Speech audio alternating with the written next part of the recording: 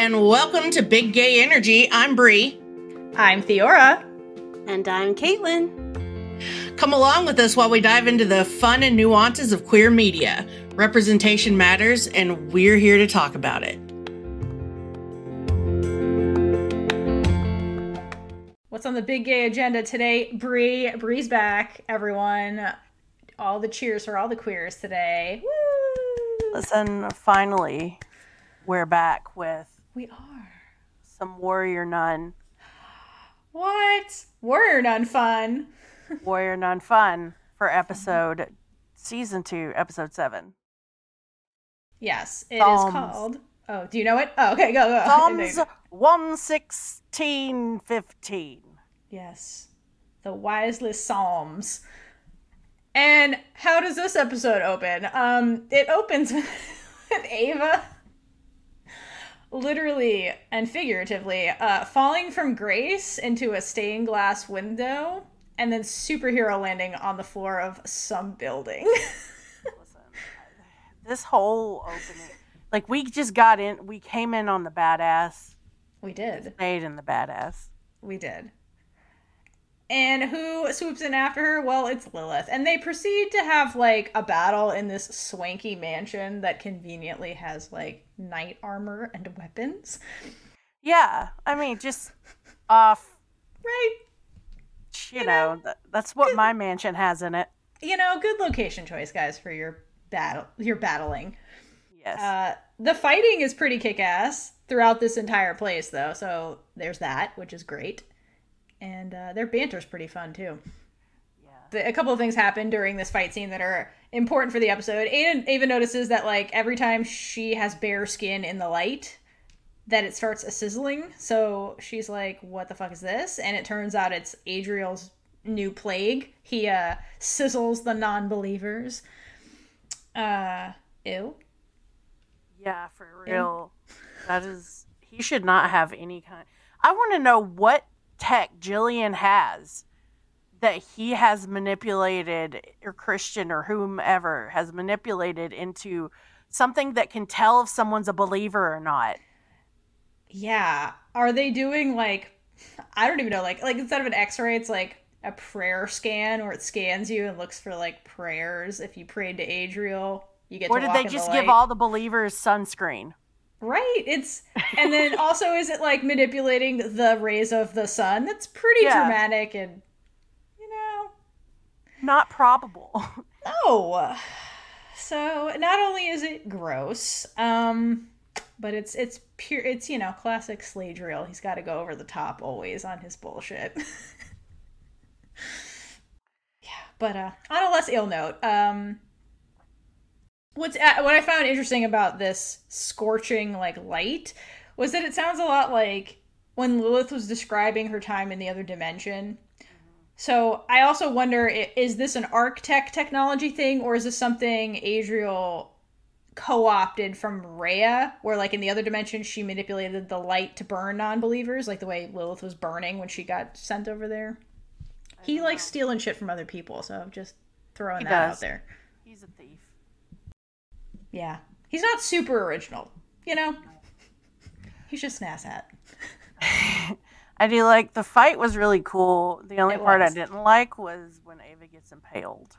Yeah, we'll get to that. That part was not so great, pretty gory. But before we get to the impaling, Ava and Lilith have a pretty important conversation where she's like, Lilith, come back to your sisters. We remember you after 7 episodes. Please come back. And basically, Lilith lets it drop, like, all the things that have been bothering her while she's, like, pummeling Ava with her divinium wings. So it's like a therapy session with fists, if you will. And she basically admits that she, as in Lilith, feels like she doesn't belong in this world, period. So it's almost like she went to the other side, that changed her forever, and now she came back and, like, she's like, where do I belong? I'm so different. I'm this anomaly with these wings nobody else has. My mom doesn't love me. My sisters didn't give a fuck about me. I just have this creepy dude who's, like, giving me advice. So it's, like, very sad that, like, Lilith just, she's been grappling with this identity crisis the whole season, and it just, like, comes out when she's, like, fighting Ava. But she makes some valid points about her journey here, so I appreciated this. And yeah, and in their fight scene, I do like watching these two fight together because they can both phase in and out. Yeah, so, like, that was so cool. It's very cool. I like the way how they did their fight scenes together. So it's very fun to watch these two. Like, I hate that they're at war with each other, but their magical powers are really fun, like, to watch in a fight scene, you know? If you have to have them fight, it might as well make it really awesome. I totally agree, but unfortunately that fighting leads to the impaling you were talking about. Because there's a knight armor suit holding a sword. Armor. Yeah, and then Ava goes bloop. Right onto it. Right onto it. That looked like it stings a little. Just a little. There's like blood dripping out of her mouth. I think it hurt a lot. Yeah, and then you've got, while she's like literally impaled on a sword, freaking Lilith's over here like, join us. Yes! Come to the dark side. Come to the dark side. We have cookies and creepy men that'll kiss you. Yeah, he hasn't killed you yet. He's a good guy. I was like, he hasn't killed you, but he would have if he didn't like you. So you should come hang out with us, have the real power and whatnot, and also you don't really have a choice because no, gaslighting at its finest. But she does have a line that I like where she says, come with me and you can finally be yourself without fear or consequence. Because, like, boom, like, that's really the thing that Lilith is getting out of this creepy relationship with Adriel. Like, he gives her, everybody forgot about her and was like, ew. And then he basically just, like, gave her the autonomy to just be and just thrive as she is. Right. Yeah. So, like, that is what she, at the crux, is really getting out of this relationship. She can be herself, do what she wants. She's not judged by him. She's like, Ava, you can have that too, because, like, literally everybody's been judging you since day one, including me. But, like, come join me and it'll be fine. So I don't think she wants to be in the creepy guy train. No, I think that Ava has gone through some growth since she's last really had a chat with Lilith and has found a path that works for her, even though it's a shitty one where she gets impaled by swords, What's a good sword impaling by former friends? Yeah. So, in a nutshell, Ava is not buying what Adriel's selling, basically. And then when Lilith finds out, she's like, well, fuck you then. And I'm going to rip the halo out of your back. Because that's really why I'm here. Which is really what Adriel's really after. He's like, yeah, you can come hang out with me, but you're not going to hang out with me? Well, I'm just going to take that shit from your back because I need it. For your chest, no less.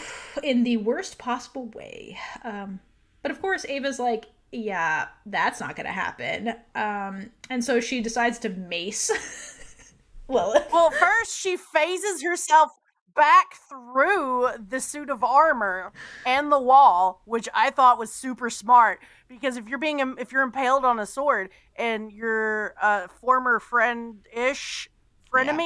is taunting you basically and then saying they're gonna kill you, like, I don't know if I would think of phasing backwards into the suit of armor. That was really cool. And yes, she does get ready and, like, use that mace in the best way possible. I mean, she's smart because she got the element of surprise there from Lilith, because Lilith then has to phase through the wall and has no idea what's happening. And just, like, what's with all the eye gore that keeps happening in this season? I don't know. Is this like her face was mincemeat after that? Oh my god. It's like literal eye for an eye stuff that keeps happening. Absolutely. And, like, damn. Disturbing. But brilliant move on Ava's part here. It does get Lilith to back off for a little bit. And, kind of before this whole, like, thing ends, I think before the phasing, Lilith says a line that I really like where she's like, well, you're right about one thing, Ava. You are the last warrior nun. Yes. Like, dun, dun, dun. That line. I don't know about you, Bree, but I agree with that statement. I think Ava is actually the last warrior nun. I think this all ends with her. Continue. It does. Yeah. That story ends, and then I think something else begins. Not a Catholic Church fighting. Yeah. I mean, because now we know what this. We don't know. now we know that this isn't just like demons attacking from whatever. We know this is something else from another dimension. So there's a level of knowledge, and I think the last warrior nun had to not actually be a nun. Yeah. So, also, I'd like to shout out to the special effects makeup folks for that gruesome ass, real looking face after the whole mace thing. Oh, it was shredded. It was gnarly. Awful. She's gonna need a facial. Yeah. Good thing they have healing powers, because that would be the worst. But yeah, anything else for that? That about sums that up. All right, so from there we're gonna go on over and visit with everyone who's sad right now. Yeah. The saddest scene. Oh, yeah. A great fight scene to this mess. We've got Jillian and Beatrice leaning over Mother Superior. They can't do anything else for her. The ambulance is too far away. Yeah. And we know what's about to happen. And then you've got Sister Dora just chilling in the back. She's there, no lines, just hanging out and being hot in the back. She's like, I don't really know you people that well. Pretty much. I don't know you, and I'm not sure exactly what's going on. And I can just tell it's emotional, and I'm going to stay back here. You guys do you. So Beatrice tells Mother Superior that God will embrace her as his champion, and she's like, well, I don't know about that, because I made a lot of mistakes in my life, and I've denied God's light. I don't know why I sound like an evangelical preacher right now, but it's just, that's who Mother Superior is at her final hours, I guess, or minutes. Yeah, she just talks about how she's resented God and Ava, and and her jealousy over losing the halo, basically. Which is super sad, because we know Mother Superior has grown as much as Ava has in her time, like since we met her, even I believe. And yeah, so Beatrice like kind of comes back at her by telling her, and I think this is actually a good general line, even if you don't take the God part. Like, God won't look over for victories or medals, but for scars. So basically, what you've gone through and what you've become as a person is what counts, not you doing everything right. So I think that was a really good line, and of course Beatrice says it. Of course, because it's Beatrice. Age-old wisdom. Yep. So Mother Superior tells Beatrice to take care of the girls, because she's the one. Yeah. The leader now. She's the only one left. She's the most organized. She's like, you know everybody's name. You're probably the best one for this. They got into the whole bar that they were working at, and she became manager in a month. So. I know. Yeah, she got this. Beatrice. Yeah, absolutely. And then that's when, so Mother Superior dies. Dies-ish. And then, of course, Beatrice does her whole, I'm going to draw this cross on your forehead and let the Lord that frees you from sin save you. And guess who walks in after coming back from that fight? It's Ava. And she sees what's going on. And you can just tell that seeing Mother Superior in that condition breaks her a little bit.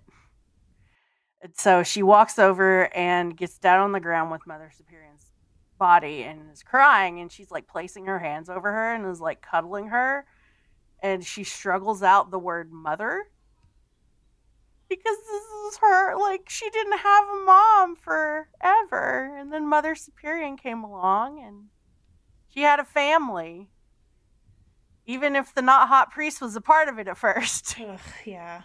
This moment was really sad for Ava, and it made me wonder if, like, Ava ever properly got to mourn the loss of her biological parents. Yeah. Because if you think about it, it went from, like, she was on a trip with her family in Spain to horrific car crash. She woke up in an orphanage paralyzed.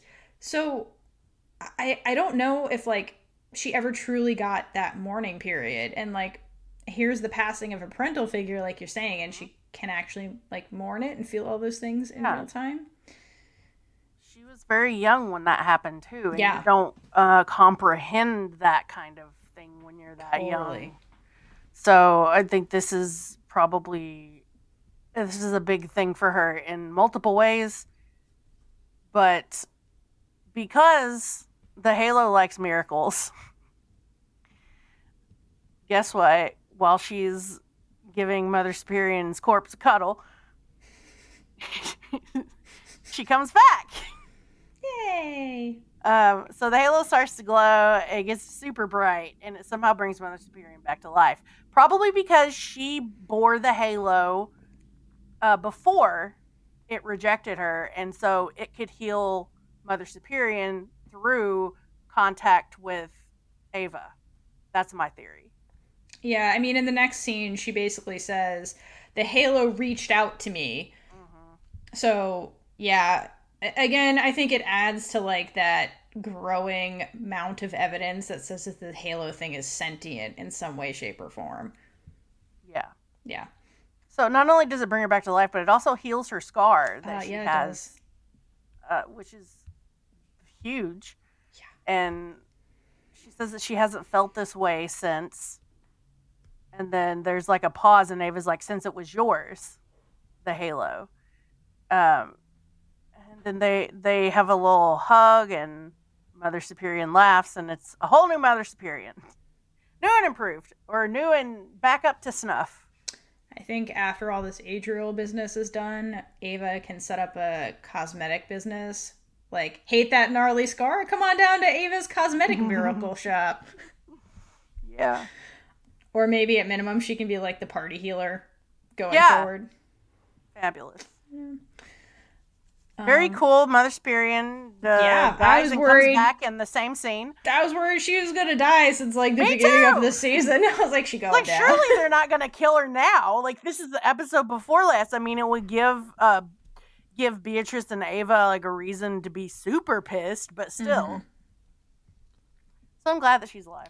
I'm glad that she's alive too, and I'm glad that Ava didn't lose another surrogate parent, because she keeps losing all her parental figures, you know, like some sad, some like for the better. Like, she lost the nun in the orphanage that was watching her, who was abusive, but still like parental figure imposed on her. And then the not hot priest was like the deadbeat dad that like betrayed her, abandoned everybody, and she lost her actual parents, and now she's like losing like the one good parental figure. So like, who made this giant sacrifice for her and everybody else. So I'm glad that didn't like thank bisexual Jesus that Mother Superior is here to fight another day, because like poor Ava in that moment must have just felt like she was going to be abandoned and alone. All of that loneliness, the thing that Ava is really most afraid of. Like, I feel like that's kind of why the voice was cracking and stuff, because it was just like that, her biggest fear kind of like playing out. So I'm very glad it didn't, but like poor Ava in that moment, you know. I agree.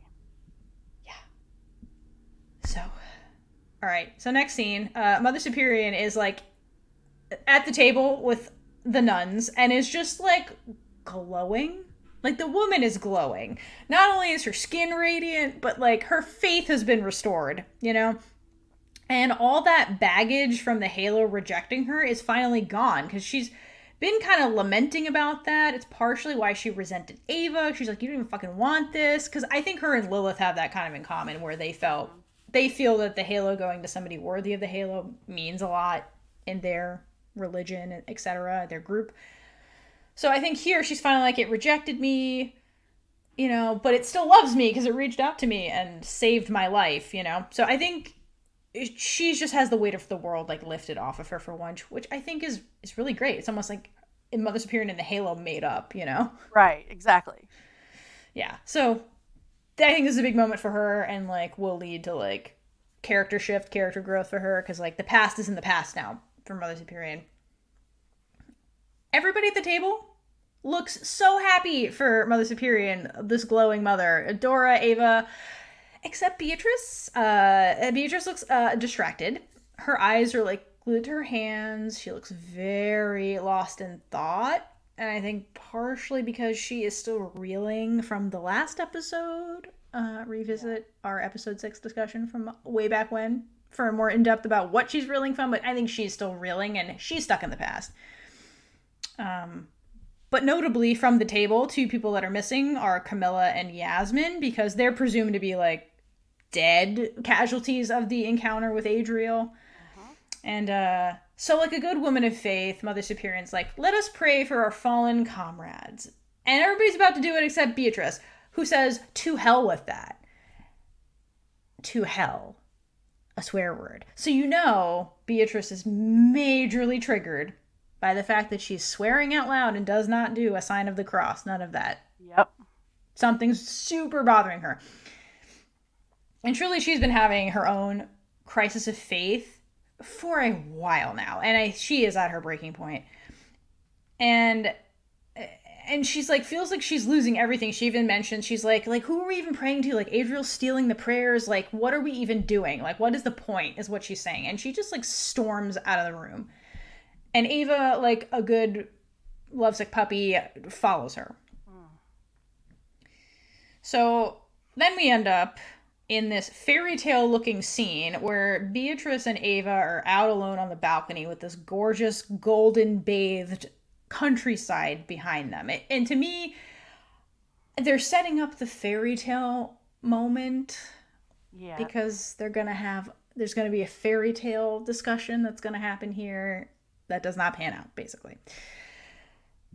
In the scene, Beatrice confesses to Ava that the thing she's so upset about is really, she was compromised. And she, and we've talked about this before when we first talked about Warrior Nun, is like Beatrice is like the character you can't compromise on her beliefs because she believes in what she's doing. She sticks to her morals. She's very disciplined, but Beatrice is compromised by her feelings for Ava. And in the battle with Adriel, her feelings won out over her thoughts and her logic, and she feels like she is responsible for losing the crown of thorns because she saw it, could have gone for it and ended this, but instead she stopped Ava from detonating the divinium bomb with Michael and thus killing her in the process. So she chose Ava over like ending, the mission kind of thing, which Beatrice has never done before. Beatrice's mission no matter what, but in that moment she knows she broke her own oaths and put a person above the OCS, above the mission, above her morals and principles. And so she is beating herself up about that. And Ava points out the obvious. She's like, well, yeah, we may have failed, but like you saved my life. So is that really a failure? Like, am I not important? So Ava starts reeling immediately. She's like, what are you really saying here? Because now I'm scared. And, in the moment, Beatrice acknowledges that she has a bias here. And she's been biased towards Ava all along. Ava's not just her sister, not her comrade, not just the warrior nun. Ava means way more to her because of the way she feels about Ava. And in the moment, Beatrice acted very selfishly and jeopardized the OCS and all of humanity. So that's a lot to, process and deal with. Because, if she would have left Ava to die and left her and Michael to be all Suicide Squad, the world would have been saved. But, Beatrice did what she did because her feelings won out the logic. And so Beatrice is concluding this is a personal failure on her part, which it kind of is, but, it's complicated like most things in life. Yeah. And I think that Ava, on some level, like when the adrenaline of that moment kind of wore off, I think she kind of maybe put the dots together about what Beatrice really did by saving her. Because, in Ava's mind, she's like, I can end this right here and now if I sacrifice myself. But Beatrice stopped her from doing that. So then Ava failed, kind of, by not killing Adriel. So I think she kind of put together what Beatrice really did and kind of why it's a big deal. Beatrice chose her. That's a big deal. And Ava's been like pushing and pushing and pushing for signs of Beatrice to like reciprocate the feelings. And like, here it is. It's right here. And poor Ava, like the pain is just like evident on her face as Beatrice is basically telling all this. And Beatrice is like, kind of like doesn't confirm, it kind of confirms it by not, confirming it here, and basically is like, maybe we're just delaying the inevitable here. Like, we can't assume, we are who we are. Like, you're still the warrior nun at the end of the day, and like, we can't escape our destinies, is what she's saying. Like, it hurts to hear that, like, but it's true, and just like, poor Ava. Thanks, Caitlin. Yeah, it's super sad because you can see Ava, like you said, has realized what Beatrice did, and then she's kind of tentatively reaching out with the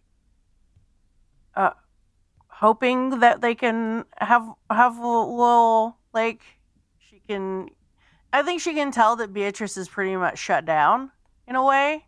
She's definitely shutting down. She's shutting down, and Ava's trying to tentatively be like, but love and gayness. Yeah, because like Beatrice seems like she's given up the fight, which Beatrice never does, and Ava's alarmed by that. And Ava's at the point where she's like, well, I'm not going to give up without a fight. So, but the irony here is that by not fighting, quote unquote, Beatrice is fighting. Like, she's doing the harder thing, which is loving the warrior nun, which is what Camilla warned her about. She's like, loving the warrior nun is going to be the hardest thing you're ever going to have to do, because she's not yours, really. She belongs to some cosmic thing that's bigger than you. And I think this is Beatrice's acknowledgement of that. And she's fighting her own wants to do what's best for the world here. Like, she's making that kind of stance. Because of what she said, and then the fact that right after this, we jump into the fantasy moment where Ava's like, okay, I guess I'll run away like you're telling me, but will you come with me? And then we can relive what we were just doing for 2 months in the Swiss Alps. Like, we could be together, and like, the halo will be safe like you want, and then we can both get what we want. It doesn't have to be the end. Like, that the inevitability of what you're saying doesn't have to be. Like, we can keep going, and but and go back to like when we were hiding out, and we're serving drinks and sharing a bed. But I think Ava's understands why Beatrice is like pushing her away and is being like, no, you got to go, because like the halo is the number one priority. You have it, you need to go. But Ava's like, to go and be alone is then I'm alone, and I don't want to be alone. That's her worst fear. So it's very sad, because like they're set in this like fantasy looking like scenery. Ava's like, come with me, we could be together. And it's just like the bursting of their little bubble that they created over those 2 months, and like the finality of that. And Beatrice basically being like, I can't go with you. That's not how this works. Like, we can't have the fantasy. We can't have it all. I just can't. And it's just that rejection. But Beatrice says the words, I can't, here. And I want to put a pin in that for a later Ava-Trish conversation that's much heavier, where she uses that same language. And that is a scene. Yeah. We're going to go from that sadness, I guess. I'm going to stay in that. Can't they just have the fairy tale? And then we got to go to Camilla and Todd. Their banter is cute. Give them that. Cute. Fine. I just love Camilla. She's adorable. She is. All right. So they're in a cell in the middle of the megachurch of Asriel, and Todd thinks that they should exchange names for morale. And I love that he's trying to like shoot his shot while they're in a torture dungeon. In the torture dungeon, because that takes some balls. It does. Gotta give it to him. I'm going to give him that. And he makes a bad joke about being tied up, but it does make Camilla laugh, and that's what counts. So Yeah. as long as he's good to Camilla, he can stay. So basically, they do the whole name exchange. There's another bad joke. I have to admit, maybe my problem with going to the with Todd is because we both make bad jokes. Maybe I'm just seeing myself and Todd. That didn't sound right. Anyway, so they're like, you come, pretty much it's like you come here often. And Camilla, he got the laugh, so it worked. Like, it's my first time. Kind of sucks. Yeah. I love that she played along. That was very cute. She gave her TripAdvisor review of the Asriel Church dungeon. Would not recommend. So we just get a little cute scene that tells us that she is still inside there and Todd is still inside there and they're being held captive. Yeah. So, shit's about to go down with the two of them. Yep. And from there, we shoot on over to Jillian and Michael. And before we get too much into this, I just, why are their scenes together so creepy? I don't know. I know it's not supposed to be.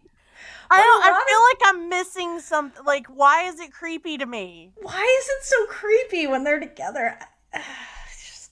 There's a line that it crosses that is I know uncomfortable because it goes to a place where moms and sons shouldn't go, and I don't understand.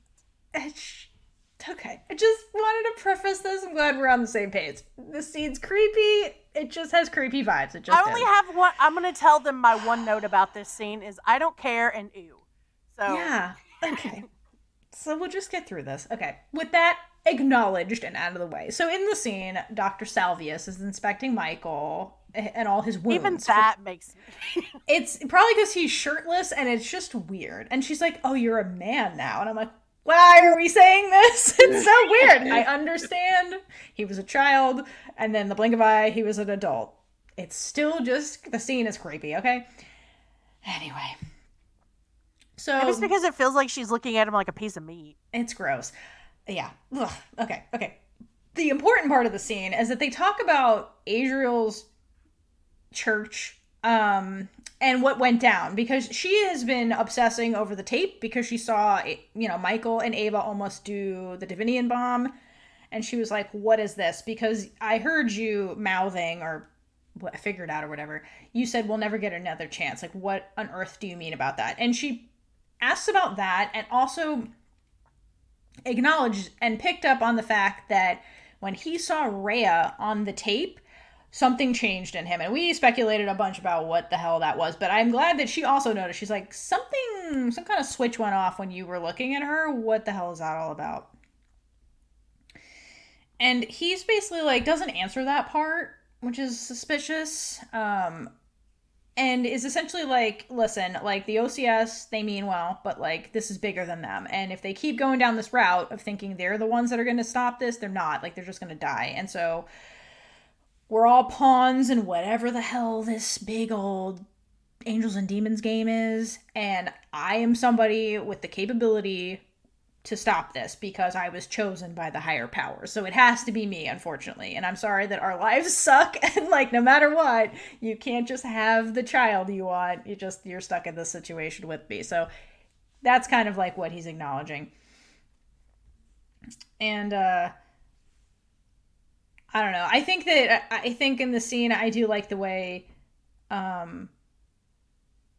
basically, like, Rhea's plan, to me, sounds like the opposite of Adriel's approach, because here, Michael's almost acting like, I've accepted my fate, I accept that I play a bigger part in this whole thing, and while I don't want to do it, because he was telling Ava, like, oh, I was having fun being a Samaritan and being a kid, basically, because he never got to be one, he's accepted the fact that Rhea's my master, I'm going to do what she says, because it's for the greater good, versus, like, Adriel, who's just, like, against people's will, just shoving demons in their body and just using fear and violence to control everybody.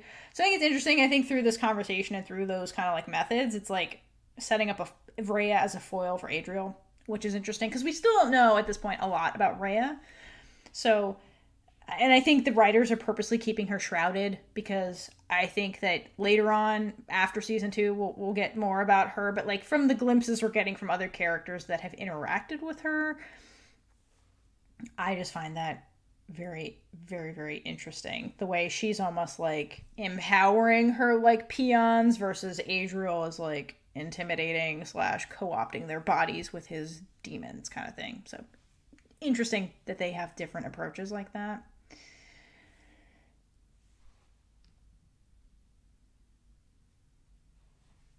All right. But the theme of this scene is just compassion because Jillian doesn't want to lose her son because, as she points out, you've sacrificed enough. And truly, they've all sacrificed everything for the whims of these interdimensional beings. And just like Beatrice, Jillian kind of blames herself. Always. Like, she's, since day one, has just blamed herself about Michael's fate. Like, everything is her fault and her, like, moral failing kind of thing. But you know, he reassures her that, like, you know, we're pawns in an ancient game. What are we going to do? And finally, at the end of the scene, Michael gives his mom what she wanted all along, which is just validation and gratitude.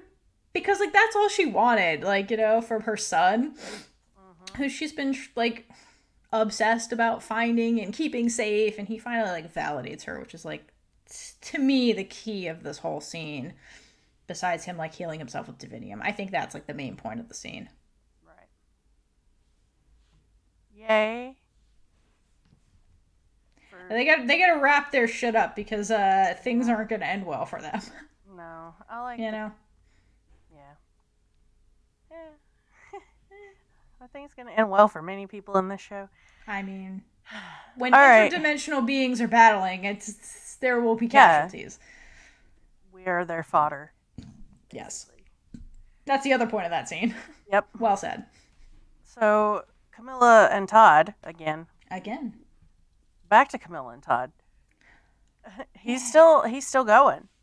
Like, how'd you end up here? And I love Camilla's answer because it's what I would say. I loved it so much. Well, I got in the van.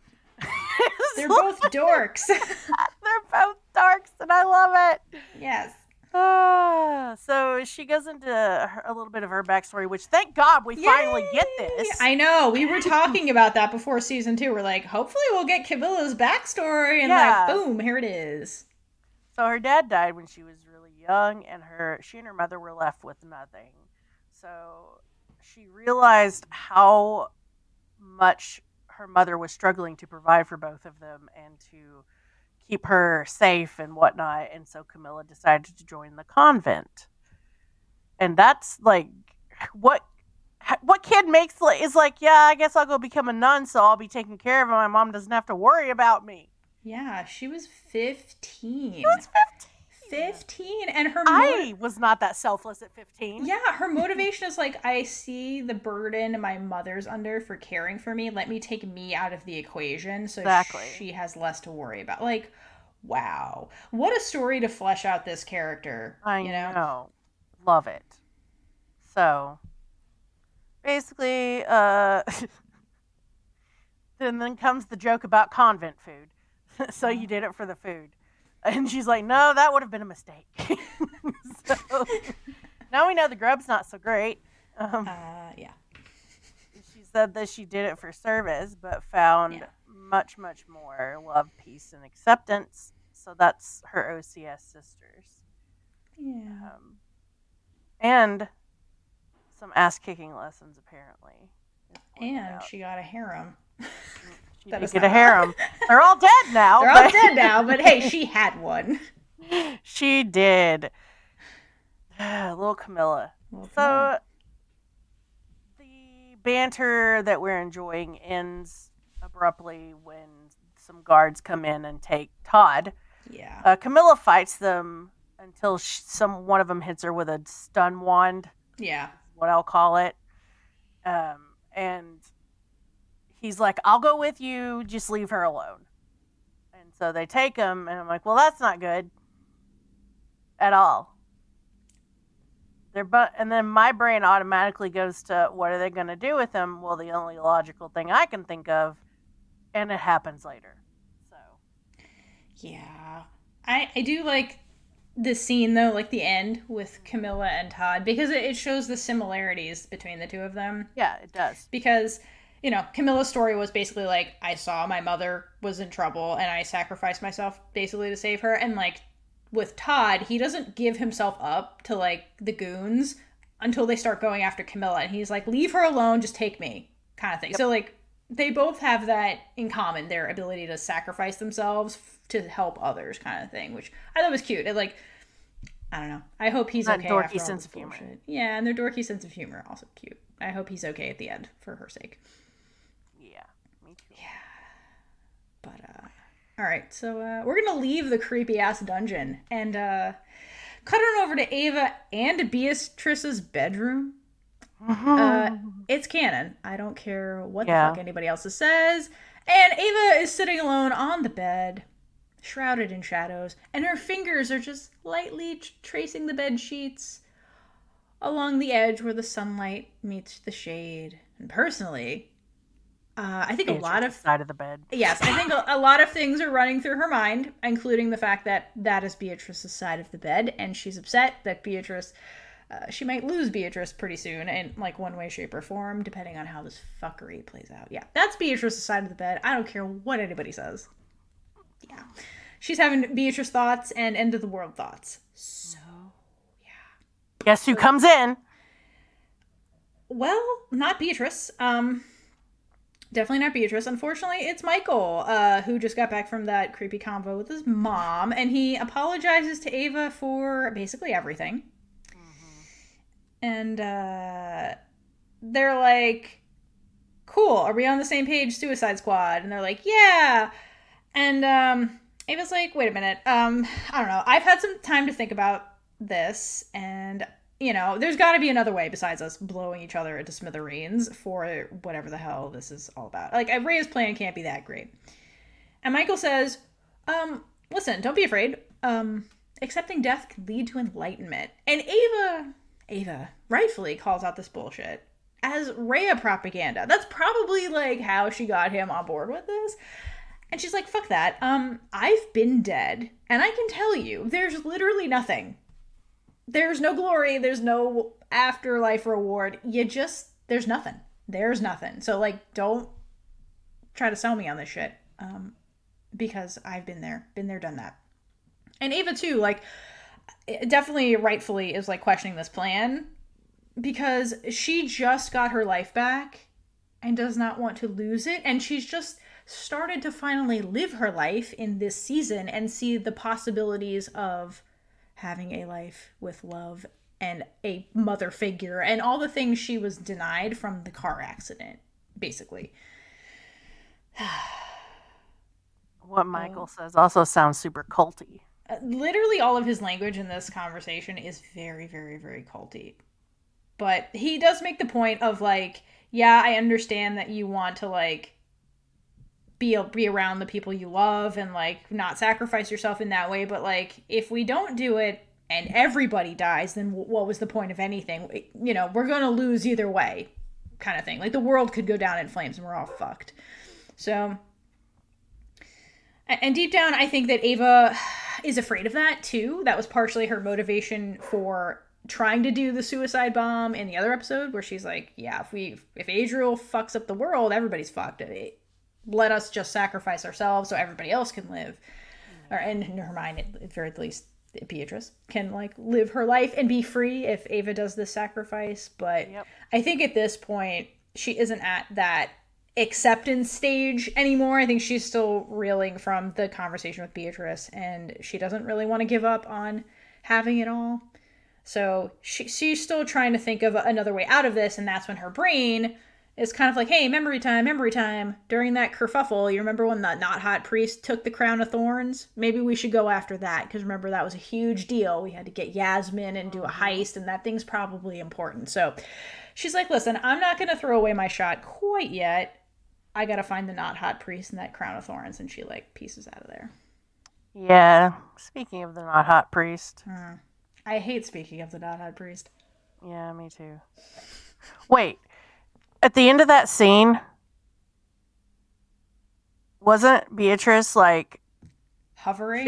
Yeah, she was chilling on the other side of the door basically, but the curtain kind of hiding and listening to this convo. Was that this convo, or was that this convo? was that the last episode when they Was were it? making the plan to do the suicide bomb? I think it was the last episode. I think it was the last episode. Yeah, anyway, this one was just I got to go after the priest, and like it kind of just my ends mind with that the two of them. Beatrice is always near Ava. Beatrice was, Ava was having Beatrice thoughts.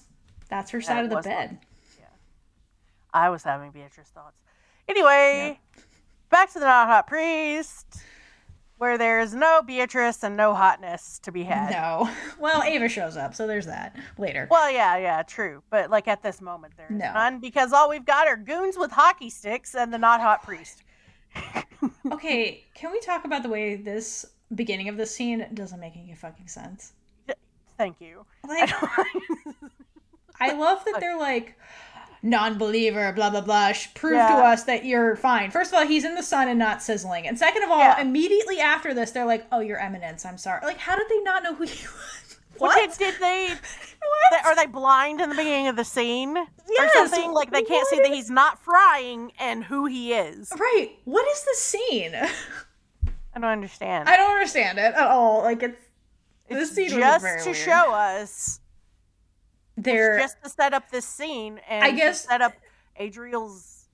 To show us that, his cult has moved into fascism and they're like being violent towards the others, I guess. But like, it doesn't make sense. No, it doesn't. No. Anyway. God logic way. Not the important part of the scene, but something that stuck out.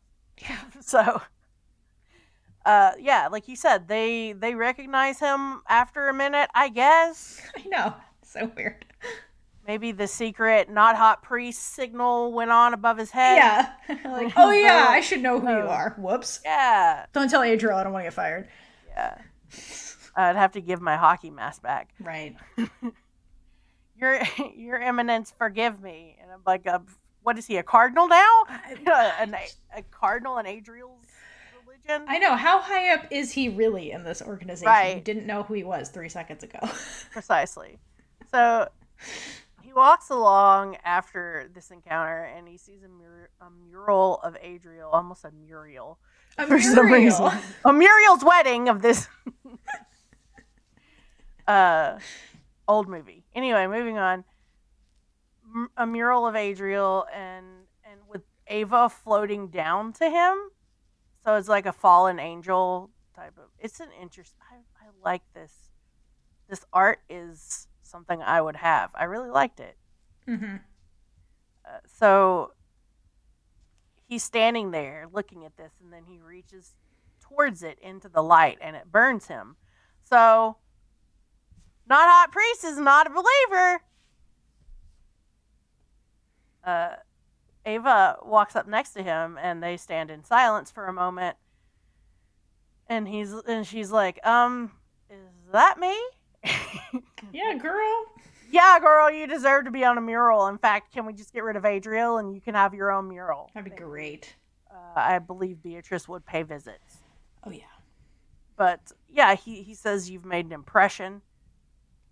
Yeah. Yeah. She's Ava. That she was on worldwide television. Yeah. That's where this came from. So he wants to know, he's like, how'd you find me? And Ava goes, last time I saw you, it looked like you had some thinking to do. And that's the nearest bar to Adriel's Cathedral. So she's logic girl. Yep. As we said in that earlier scene, she's smart and she knows that the alcoholic's going to go to the bar. So she points out that the light spares Adriel's believers and is just saying, oh, so you're not a believer anymore. And it's like, okay, well, now we know. Not hot priest has turned against his cult leader. Could you have done this back before you broke him out? But hey, whatever. She then confronts him about the crown, and he pulls it out of his jacket. So she asks why he didn't give it to Adriel, and he's like, well, I was hoping against hope. And she's like, so was I. And then they just both look at the mural again. So she's found the not hot priest. He's not on Adriel's side anymore, and she's now got the crown. Yeah. I just want to point out a couple of things from that scene. First of all, to evade the sun, Ava's got her hat on again. But it's not backwards. So that's a travesty. But I understand why it has to be front-facing to hide her from the sun. So there's just that. Secondly, the not hot priest, when his hand starts a-sizzling, so he's in the sun the whole time, which is weird. So he's like not 100% off of the Adriel train.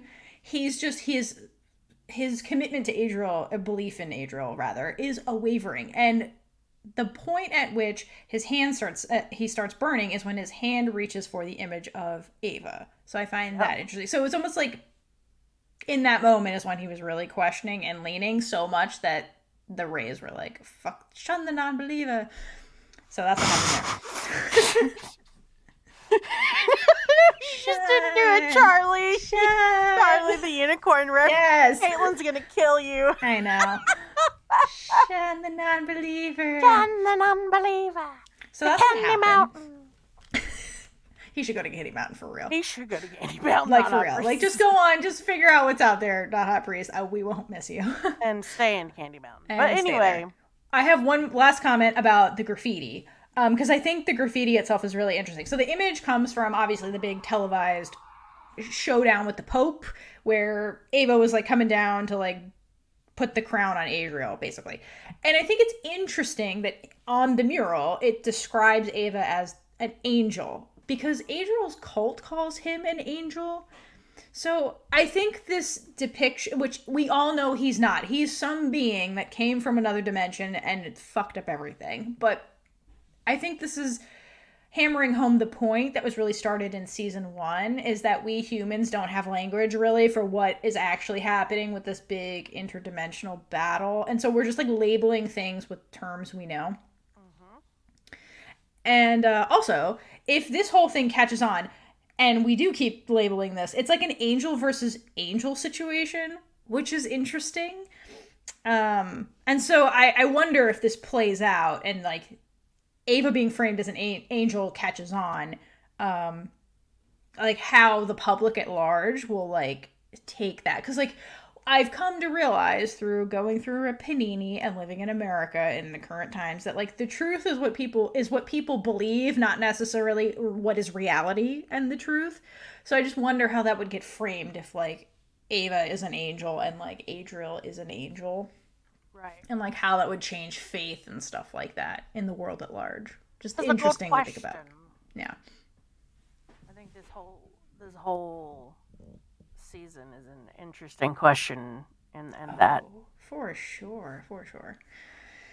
So also cool graffiti. Whoever did that, shout out to you. Yeah. Shout out to that artist. Shout out to you. So we leave the graffiti and head back to the lab where Jillian is telling Michael her hypothesis of where the Ark is. Because remember, that shit went missing, and that's why Mother Superior almost died.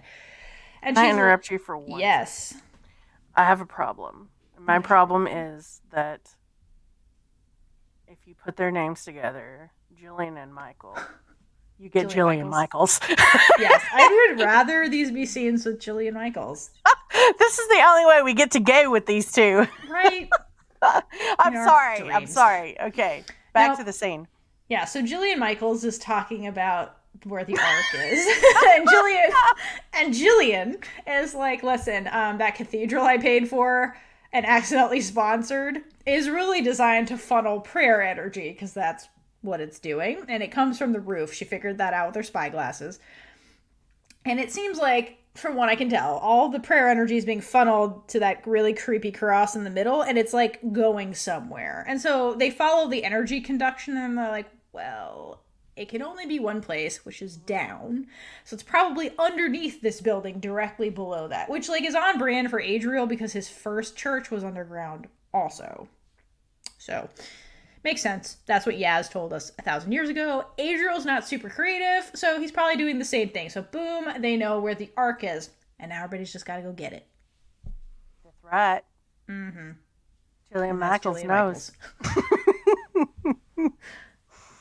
Forever changed in my mind. Anyway. But to be fair, that scene with them wasn't actually creepy. That was a good scene with the two of them. That was a good scene, yeah.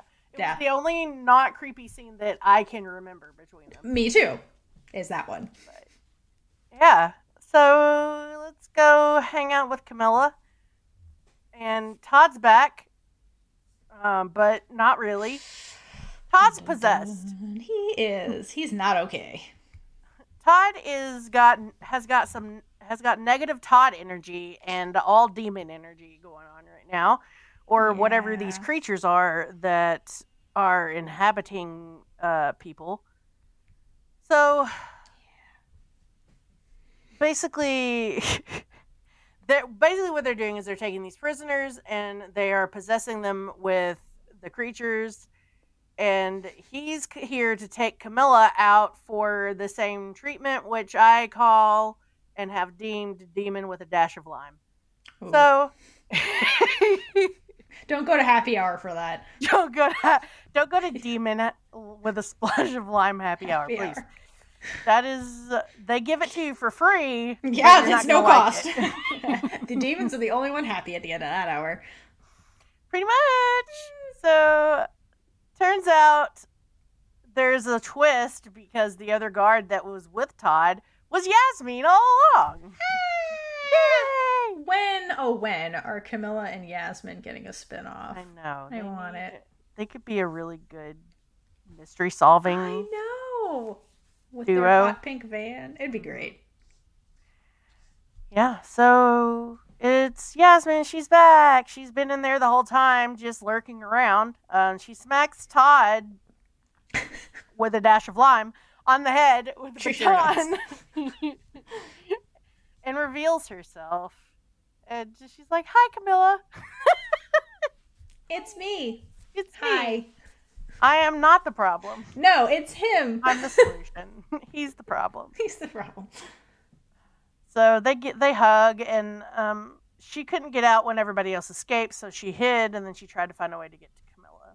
Kudos to her, because Yasmin was not trained to do missions the way like Camilla was, and she survived undetected in that demon haunting of a house. So like, kudos to her. And we're seeing, I like even with everything else going on, we do get this evolution with Yasmin about her starting as someone who just researches all of this stuff and is really excited about it, to someone who is owning their own, like, getting in the action and becoming a sister of the OCS.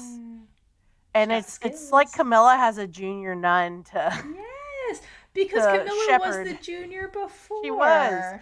So Camilla has her own little intern, shall we say, an OCS intern, which we find adorable. I love it. I love them.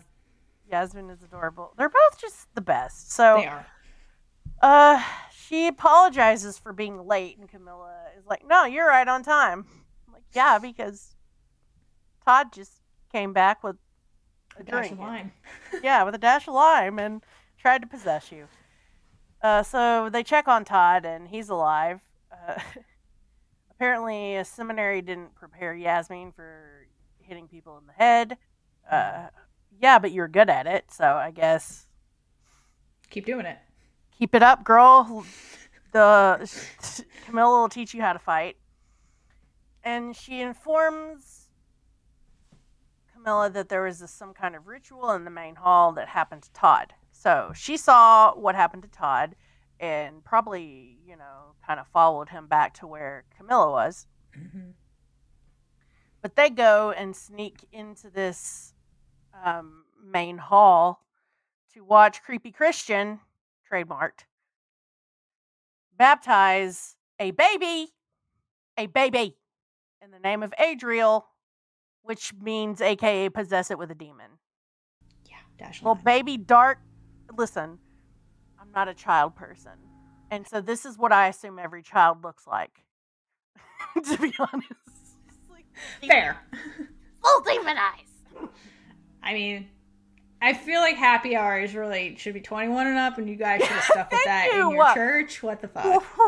Adriel does not go in for age limits, apparently.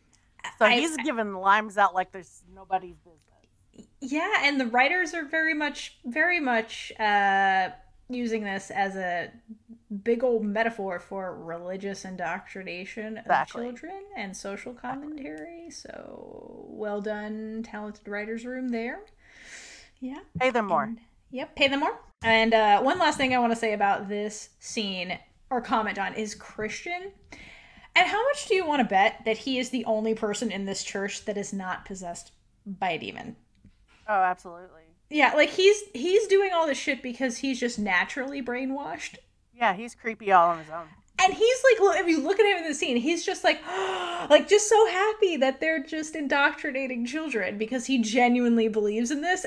And I think to me that's scarier than people being possessed by demons and acting happy about this, you know? It is. Mm-hmm. Because he has free will and he's sitting here choosing to do this. Choosing to get babies drunk with demons.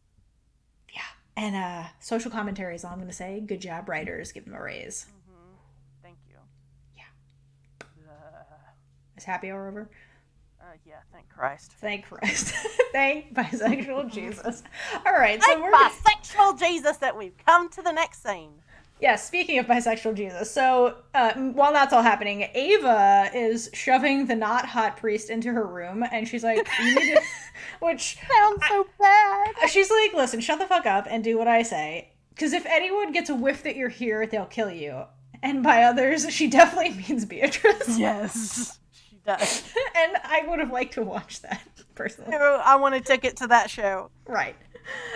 And so no one catches them, unfortunately, for our bemusement, but they clear the air here a little bit because there's been some tension since he betrayed everybody.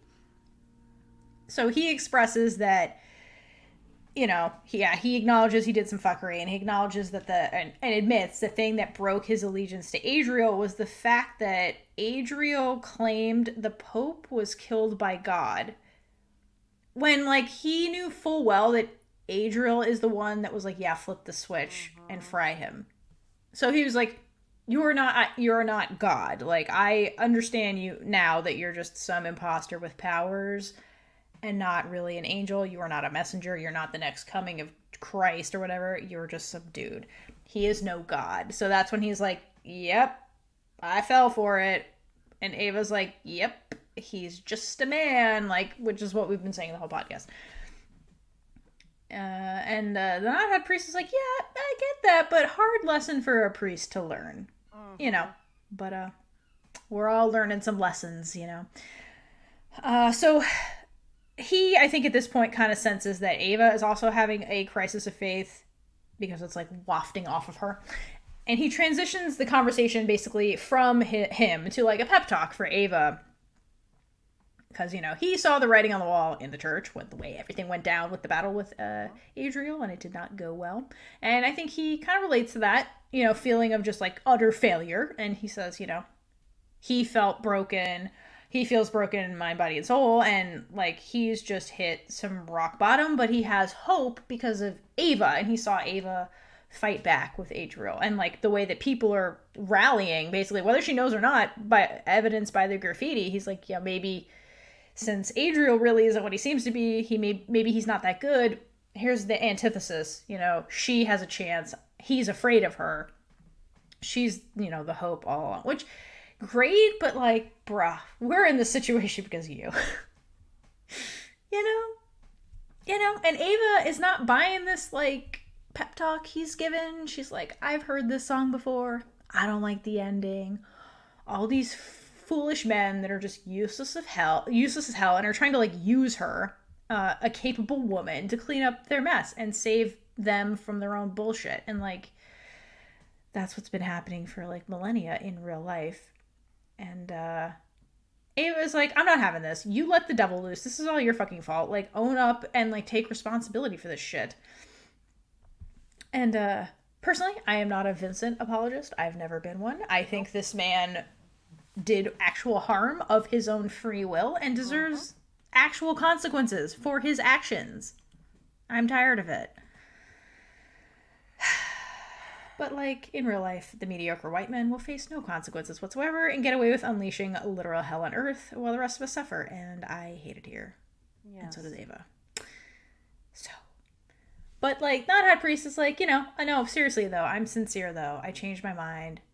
I've chosen you over Lilith. It's going to be great. Only you can restore the world, Ava. And Ava comes back and says, I don't really care what you believe in. I just need a way to end this bullshit that you created and defeat Adriel without risking the lives of the people that I love. So, yes, Queen. Absolutely. Thank you for reading this man to filth. Somebody needed to. Yeah. And second of all, did you say love? Who do we love, Ava? Yeah, Ava. I need please you elaborate. To be more specific. Yeah, like we need some names or name. We need one name. I need one name. Just saying. Admit it. Just saying. So, okay, we'll put that. Put him this in is that a safe space. This is a safe space. He's a priest. You can confess things to him. It's fine. It's fine. We're not listening. We're listening. Please tell us. Anyway, so the not priest is like, yeah, okay, cool. If you really are down with defeating him, the key is the crown, because there's something in the nature of the crown that he fears. Yeah. And I've always kind of like wondered, like, what exactly is Adriel afraid of with the crown? Like, obviously it comes from the other dimension, so it has powers, but I wonder if it has like a connection to Rhea and that's what he's afraid of, or it's something like the Halo where it's sentient and it's like beyond even like what Rhea can do. I don't know. It seems like there's more to this crown that we get in the entire season and what it's actually capable of doing. Because like he seems to be afraid of two things: Rhea for obvious reasons, and then this crown. So I just find that really interesting, and I'm very curious about that. And it seems like he's afraid of it beyond the scope of it being able to incapacitate him. Yeah, exactly. The point where maybe it would let Rhea control him or read his thoughts or something. Totally. Yeah. Like that. Yeah, so, exactly. I'm with you. Because we see what happens to Ava when she puts the crown on. Yeah, she goes into this like third space where they get to talk or whatever, or see the future. I don't even really know for sure, but what happens to Ava later is like nothing bad happens to her. So yeah. The fact, I think there's more to it than we're seeing. Yeah, exactly. And it's just we don't have a complete picture yet.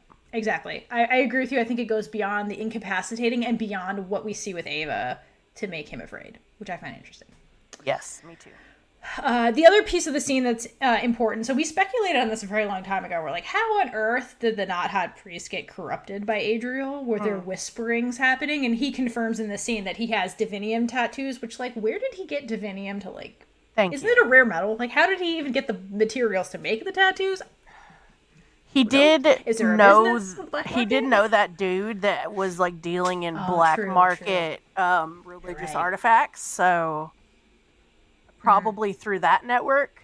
Yeah, that's a good point. Black market deals. Yeah. But anyway, he has divinium tattooed into his arms, and Adriel is communicating through the tattoos. And Ava's like, well, that's interesting. This communication's a two-way street, and she like grabs his arms. Basically, he's a telephone. He's a telephone. She's gonna text Adriel. No, who wants to text Adriel? No one. Oh man. Anyway, that's fun. Using not hot priest as a conduit. So, speaking of calling Adriel, that's where we're going, unfortunately, because apparently Adriel needs... Christian is now Adriel's, I don't know, secretary, bitch, all of the above. And he's, I guess... I don't know if he dictated this to him or if he's just doing a beta read of it. What in the AO3 is this? What is this? Yeah, this is not a fan fiction I would read. No, this is like Adriel's Jesus fan fiction. I think Adriel would write a fan fiction about himself. That's like, what I mean. On. He's like, yep, that's the new Bible. Exactly. No, exactly. That's what it is. This is the new Bible, and Christian has like gotten it down on paper for him. Yeah, and he's like, spread my word to the world. I'm like, you need to be taken down a peg or 39. Burn that is what I'm saying. Yeah, please burn that book. It is. I was not in favor of burning books, except this one. Yeah, I think there are more cursed works on AO3 that are less harmful for humanity than whatever this book is. I also just don't think that. I'm not even going to call it a book because it's not. It's Adriel's fan fiction. Yes. We don't want it. So, there should be a trigger warning. Yes. But, basically, he's like, spread my word and the people will be enthralled. Shut the fuck up. Oh my god. You're an idiot. Literally. So, that's when we get the phone call coming in, or more like a Star Trek phone call. I don't know. Yeah, it's greeny, early technology. It's like that holographic projection thing in Star Wars. So Shimmery Vincent shows up looking, super fab with his gold shimmer going on. So he recognizes him, unlike the fucking dudes earlier. And it's like, oh, it's my minion. What the fuck you doing? Which, why doesn't he think it's weird that, he's astral projecting to him? Why is that not weird? Thank you. Anyway, I guess he's just... Does anybody know anything about the Not Hot Priest? Because, the goons didn't know who he was. And then Adriel's like, oh, look, you came to visit me.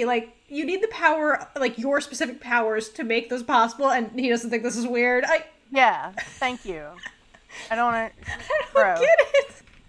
Oh, but the Vincent showing up has a side effect, which we're a fan of.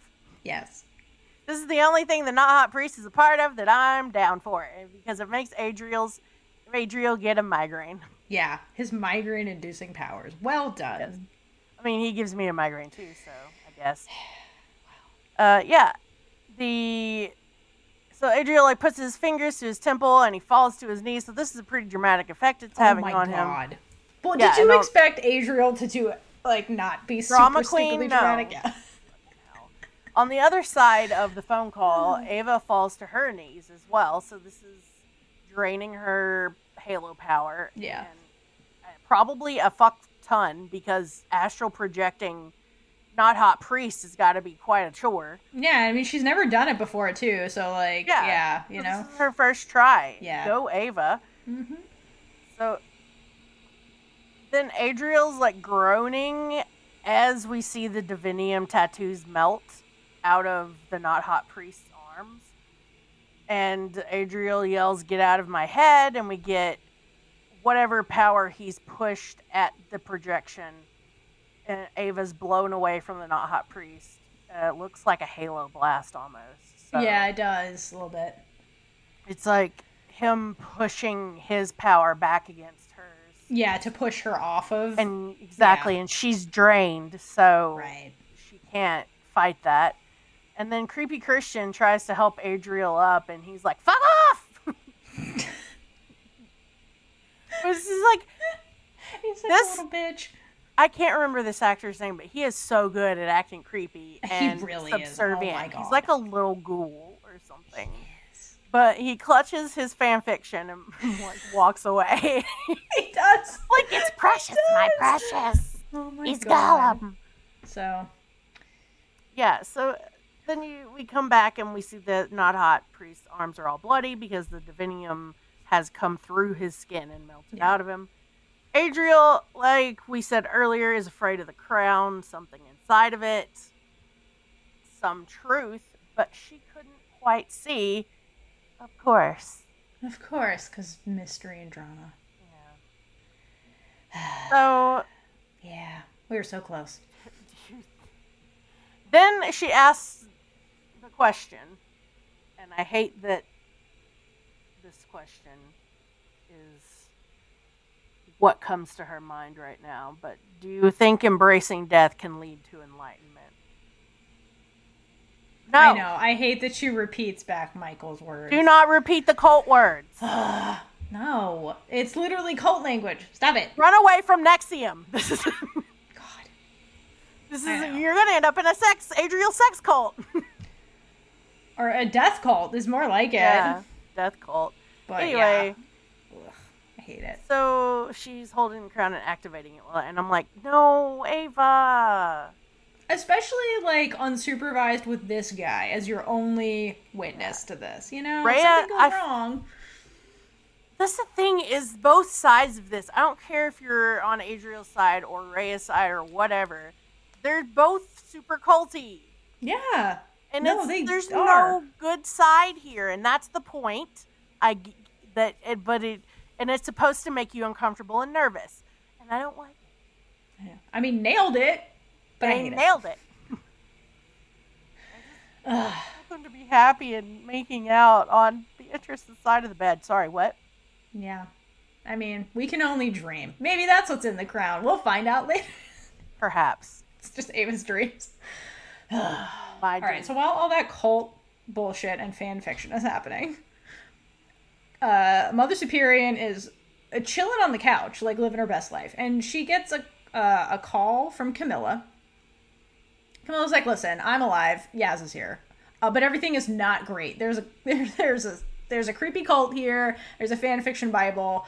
It's straight up blasphemy. You guys, you need to get the OCS here now. And then she just hangs up. She, like, leaves no room for Mother Superior to, like, get details. It's just, we're at the church. Get us.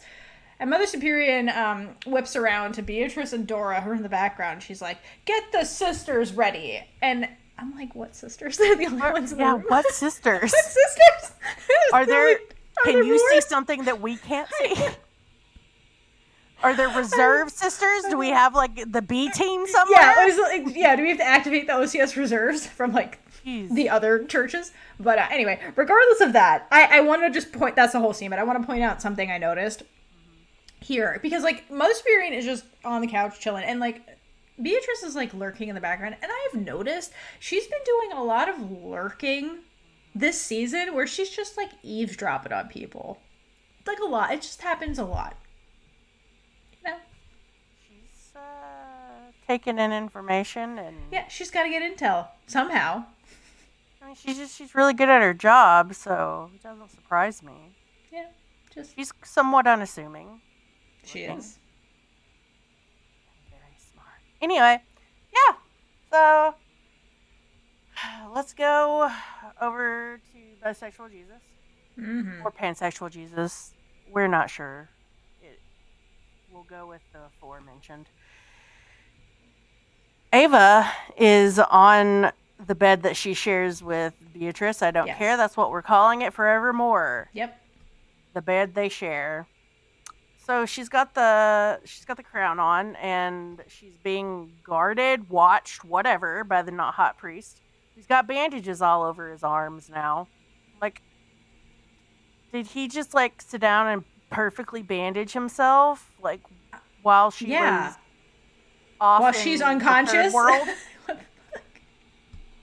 But the way he's standing is, like, super weird. I don't know, like, sit down or something, bro. Also, knowing him, she probably put the crown on, and he's like, cool. And then he left her to go find bandages. Yeah. Because, you know, he's negligent. I hate him. Yeah. So, the gang comes in, and Dora pulls her gun on the not hot priest, and I'm like, yes! Finally. However, unfortunately, she doesn't shoot him. And Michael goes to take the crown off of Ava, but the not hot priest stops him. And as soon as he puts his hand on Michael, I'm like, why didn't, like, if I would just assume that someone would be like, that Michael would have had more of a reaction to that. I know. Everybody is very, like, what I find really weird about this scene compared to, like, where the finale picks up is that everybody in this scene is really calm, but in the next scene, their emotions ramp up to 100 with how angry they are at the priest. And I'm like, they walk in and not hot priest is there and they're acting like he's always been there or something. Right. I'm like, what? why is everyone you except Dora surprised? calm? Yeah. I'm like, I mean, Beatrice has a look of murder in her eyes, Yeah. but nobody is, like, reacting appropriately for this situation, based on the knowledge they know right now, which is, like, the crown incapacitates Ava and makes her useless, you know? exactly. It's weird. And I get Beatrice not... Okay. So, I know that it's very Beatrice-like to ask questions first. And we've seen in the scenes before that she's getting to this point where she's not going to act on her emotions. Right, true. So we have that, but Ava, the warrior nun's in danger. Like, right. All you walk in and you see she's incapacitated with the crown, and non-hot priest is creepy standing over her. Yeah, the guy that betrayed all of them and caused this problem in the first place. So, like, yeah, like, at first glance, this looks really bad, like, logically. Yeah, my first reaction is, somebody go to Ava, somebody restrain not-hot priest. Yes, stop whatever this is. Like, chill and ask questions. And listen to him. And listen to the not-hot priest. This scene you is weird. Listen after you have gotten the situation under control. Exactly. That would make sense from, like, an operations team. Like, their actions here are very strange. Like, Michael out of character almost. Michael's not an OCS agent, so he doesn't, like, have that kind of training. But he didn't react. Like, no, Dora's the only one, and Dora's the only one that reacts appropriately. Yeah, Dora's going to defer to Beatrice, obviously, and I also like that Michael defers to Beatrice in this situation. She's the boss. She's proven that on so many occasions. She's the boss. He knows it. He's given up. He's like, you're in charge. I get it. Because when the not hot priest stops Michael from taking the crown off, he's like, Beatrice? Yeah. Boss, what do we do? Exactly. I loved that so much. Yes, so I appreciate that aspect. Mm-hmm. So, basically, he asks her what to do, and she's like, she doesn't know. And so, what she does know, after the not hot priest is like, she chose this, she put it on herself. And I do think that Beatrice knows that Ava would be crazy enough to go find not hot priest and put the crown on. So, I do think that from that standpoint, she would at least entertain that Ava has done this to herself, because it's very Ava-like behavior. Yeah, she is pretty reckless sometimes. Yeah. So aside from the initial reactions, the Beatrice's assessment after everything's explained does make sense to me. I will give it that. We go to Ava, who is in the dark third. It almost feels like a place that's between the dimensions. Yeah, a limbo of sorts. I'm thinking purgatory, like it's a purgatory metaphor. Yeah. Yeah, like an in-between, like you said. Chilling in purgatory and trying to figure out what she saw. What is Adriel afraid of? Right. How can she defeat Adriel? That's why she's here. And who shows up but some Tarask demons? And there's a bunch of them. There's a shit house full of Tarask demons. There sure are. A whole squadron. And they're just staring her down, and her response is, "Come on, then." So I wonder too if part of what I wonder if Adriel knows, because like, all right, I'm trying to organize my thoughts. So with the purgatory situation of putting the crown on. I wonder if in that realm it exposes the Halo, the person in purgatory, to Rhea. Because, like, the Tarask demons are really extensions of Rhea. Right, exactly. So I wonder if that's what he's afraid of being exposed to Rhea. And that's partially what the crown does. I wonder if she created it. Because remember, she's the one that gave it to Ariel. I was like, here you go. So I wonder if it's linked to her somehow, like, in a sentient way, the way, like, the Halo is kind of sentient, like it like reports to her basically, or the Tarask, her minions or whatever. Yeah, no, I could totally, since they can track the Halo. Yeah, because like they find Ava immediately when she's in that purgatory place. They're like, oh, he stole it from Rhea, so right, it was Rhea's. This is all her shit, and she has. It's her super duper technology, so she can feel it wherever it is. Yeah, I think whatever she is in their dimension, she is definitely more powerful and has more powers than him. Yeah. So it's plausible that she can create things. Michael says at one point that he was, or whoever says at some point that he was basically her servant. I think it was Michael, probably. Was Exactly. Yeah, he's like the uprising throwing over the... Yeah. Or at least that's her word. Yeah, that's her version of the story. Exactly. So, yeah. And that was the end. We get the Ava just like, well, okay then, let's go. This is happening. Trash demons.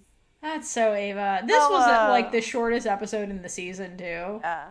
Which was weird, but setting up the finale. Yeah. Dun, dun, dun. So, with episode 7, how many shots for By Jesus would you take for this episode? 6. They didn't kill Mother Superior, that saved. So that's I'm gonna take away points for Beatrice shutting Ava down because that just makes me sad. Yeah. And then I just have to add points for Dora being there and existing. And being the only one to have a sensible reaction to the not hot priest. Agreed. Yeah. I think a 6 is fair. Not enough gay stuff happened, but for me to give it higher. But enough happened to put it past a 5. Like, Ava and Beatrice had a conversation that was a good one, but it was sad, like you said. Camilla and Yaz, we got them being cute. There was too much of the not hot priest and too much Christian and the creepy scenes with Jillian Michaels. And also infecting the baby. And our demon happy hour that's not so happy. Don't want it. No, I don't want it. I don't want it in real life either. This is not the version of painting with a twist that I want. No, nobody asked for any of that. So it loses points because of all of that. Exactly. But overall, good episode for setting up the finale, I think, where like there's conflict that needs to be resolved, that they're like being like, remember all of this before going into like the conclusion / end, I guess. Yeah, you gotta have not hot priest come back to switch sides again. Yeah, he's the worst, honestly. Freaking flip-floppers. He's the switch we didn't ask for. You know? Correct. No one asked for this. No. But that concludes episode 207 of Warrior Nun. Oh, you said 6 was a fair, so okay, I got you. Yeah, I agree with you. I think it's a 6. It's not enough stuff to put it higher, but there's enough stuff to put it past a 5, so I think 6 is a good 6 shots for that. I would like 6 shots without a demon and no lime. Please. Thank you. 6 shots with no demon limes. No demon limes. But that concludes that episode. So when we come back, we're gonna conclude the season 2 finale, which was one hell of an episode. Absolutely. And that's gonna take a hot minute. Yeah, this episode was short because the episode was short, but the conversations that the finale will bring, because it's just so good. So many things to discuss. So many gay things. So many, oh my lord. All right. The feels. I'm getting the chills. I know. Yes. So, that's all we got, queers. So until next time, we'll see you later. Bye. Bye.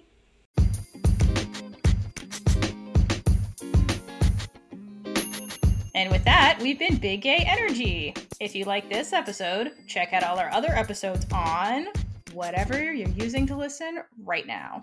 If you're listening on Apple, we'd really appreciate it if you left us a review, no matter how brief. It helps us get into Apple's algorithm to reach a wider audience. Please feel free to reach out to us. We would love to hear from you about everything and anything. You can find us on all the social medias at Big Gay Energy Pod, or email us at biggayenergypod@gmail.com.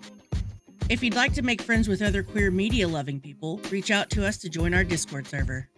If you'd like to support us, check out our merch store or join our Patreon for early access to episodes, exclusive content, and so much more. Until next time, stay safe and hydrate for Lesbian Jesus.